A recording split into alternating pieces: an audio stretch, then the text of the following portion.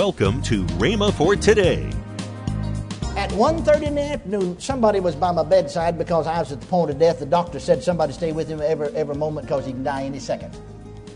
And my youngest brother, 9 years of age, was there, and my heart stopped. And I said to him, "Pat, go get Mama quick. I want to tell her goodbye. I'm dying." And he run out of the room like a shot. And when he left that room, I died. I left my body. I went up. See, Stephen looked up, and I saw the glory of God. Welcome to Rhema for Today with Kenneth and Lynette Hagin. Today you'll hear more from Kenneth E. Hagin on Rhema for Today Radio. Right now, let's join Kenneth E. Hagin for today's message. Did you know it? That's what he said. Well, what is the glory of the Father? Turn over to the 8th chapter of Romans, the 11th verse, it'll tell you. But if the Spirit of him that raised up Jesus from the dead dwell in you, it's the Spirit. He that raised up Christ from the dead shall also quicken your mortal bodies by his Spirit that dwelleth in you. Now turn over to Revelation. Let's just read about it in the end of the Bible. We can see his glory all the way through, spoken of. Now, Revelation 15:8. And the temple was filled with smoke from the glory of God and from his power. And no man was able to enter into the temple.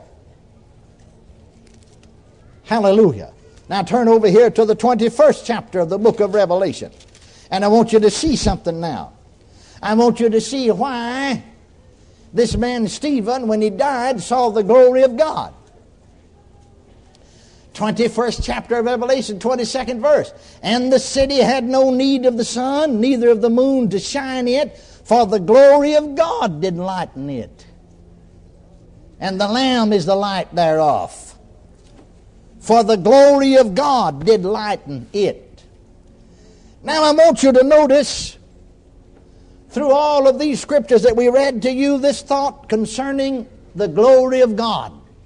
These words in connection with it: glory, cloud, brightness, smoke, white, bright, shone, and glistening. Every single one of those words were used in connection with the glory of God. Hallelujah. Now you see in the Old Testament, and I've got me some new sermons. I couldn't preach it tonight. I couldn't preach everything I got in a week. I'll call it the Glory Series. I've never heard, ain't nobody else got this. I mean, it's in the Word, but I'll call it the Glory Series. It'll take me several hours to get it all out that I've got. The Lord's been pouring it into me, and I'm going to pour it out to you. But I just want to cover a part of it here tonight. You see, lately the Lord instructed me to do something. Well, I say instructed me just like he does everybody else, by an inward intuition, an inward witness. That's the leading of the Spirit to look into this. Things happen to us, and sometimes we don't know what it is. But now my first experience along this line of seeing the glory of God was the 16th day of August of 1934 in the north bedroom of 405 North College Street in the city of McKinney, Texas. I'd been sick and afflicted all my life, but I'd become bedfast in the month of April of 1933. I said 1933, I'd become bedfast. And I'd been on that bed the rest of April, May, and June, July, and now over into about the 16th day of August. And I didn't have the light that I have now about prayer and faith and healing. I learned that on the bed of affliction eventually. But I knew all that day that I was dying. It was the temperature got to be 106 degrees that day, in August of 1933. We didn't have air conditioning in those days, you remember. All folks had was a little fan that would blow a little air around. We didn't even have a fan. But it's so hot, it's 106 degrees was the official temperature for that day. And yet I was so cold that they took hot water bottles, heated bricks, and wrapped them in blankets to put around my body to try to warm me up. And I was covered up with blankets and covered up at 106 degrees to try to keep my body warm because I was cold all over. Just as cold as ice. and a cold, damp dew of sweat upon my brow. And I used to wouldn't tell these things, but the Lord in recent time told me to tell it, and I'll tell you why He told me when I get to the end of it here.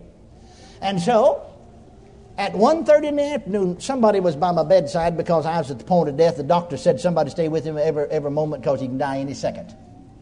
And my youngest brother, 9 years of age, was there, and my heart stopped. And I said to him, Pat, go get Mama quick. I want to tell her goodbye. I'm dying. And he run out of the room like a shot. And when he left that room, I died. I left my body. I went up. See, Stephen looked up, and I saw the glory of God. The glory of God filled that whole room. You say, what did it look like? I didn't know all these scriptures in the Bible. I didn't even know this in the Bible till yesterday. There all the time to substantiate my experience. That whole room lit up. Brighter than the sun shining, dazzling on snow. Filled that room. And I saw the glory. That's the glory of God. That's all. We're all going into that when we die. If you don't see it in this life, which I'm of the opinion you're going to see it, you may see it tonight. But you'll see it then. If you don't see it now, you'll see it then. If you're a Christian, you'll see it. Because over there in that city, bless God, it's the glory of God that lightens it. Hallelujah. Woo! Glory. Hallelujah. Amen. Are you listening? Well, you see God back there and here at the time of Israel, let that glory come down here where they could see it there in the tabernacle. It's like a cloud. Or it's a brightness. That whole room was lit up. Now then, in teaching on the radio about the inward man departing at death to be with the Lord if you're a Christian, and what it means to believe with the heart, which is the spirit of man, this inward man is the spirit, I recited on the Dallas radio station that we are on, just like the same messages you've heard here. And my mother, who was yet alive, she went home to be with the Lord 2 years ago. It will be this fall at 80 years of age. And so she said to me, she heard me on the radio, and then when I was visiting her, she said to me, son, because I'd never told that part of it. It was too sacred for me to talk about for years, you see, because that happened 41 years or 42 years ago almost. And so she said, son, there's a part to that you'd be interested in that you don't know about. See, I just told what I saw. That I went up into that glory and saw it and got a peek over into the glory land, didn't want to come back. But I heard a voice say, go back, go back, go back to the earth. You can't come yet. Your work on earth's not done. And I came back down and slipped inside my body like a man to slip inside his foot inside of his boot in the morning time. And then when I did, I realized that Mama was there in the room holding my hand in her hand and stooped over me, and she said, and I said, Mama, I'm not going to die now. She thought I meant I'm not going to die now this minute. I meant I'm not going to die now. I'm going to live and do the work of God. But Mama said, see, I just recited my side of it. Mama said, son, there's another side to that story. Let me tell you, you will appreciate this. She said, you see, Pat, my youngest brother, come running back to the kitchen crying out, Mama, Mama, Granny, Granny, come, Ken's dying. And so said we rushed out of the kitchen and up the hall and into the dining room and then into this bedroom, you see. Now, she said I was closer to the hall door than Mama, her mama, my grandmother. We always called her Granny. And so she said, I went up this hall, turned into this door into the dining room, then another door immediately went into my bedroom. Now, these doors were open, you see. The door shutter was laying back against the wall, just the opening there. And so she said, I ran up there to the door that went into your room. You see, there wasn't anything there. The door swung wide open, just an opening there, just like where that tent's rolled up there. And I run up there and run up against something and just bounced off of it. That whole room was full of the glory. Just bounced off of it like you bounced off of a rubber ball. And said, I realized that there was a presence in that room. And I backed back in reference to that presence. I didn't know what was going on in there. She said you came back down to a few minutes. It was 10 minutes before we could get in the room. 10 minutes, she said. She said, Granny, your my mother, you see, her mother, said she ran up there And she did the same thing, just bounced back, just like you'd bounced off of a rubber ball. We could not see into the room. We could not see your bed. We could not see your body. The whole room was full of something. To us, it didn't look like it did to me. To me, it was bright. To them, it was just, they just couldn't see through it, like a cloud. Wasn't bright and shining like it was to me. It was just like a cloud filled the room, like a dense fog.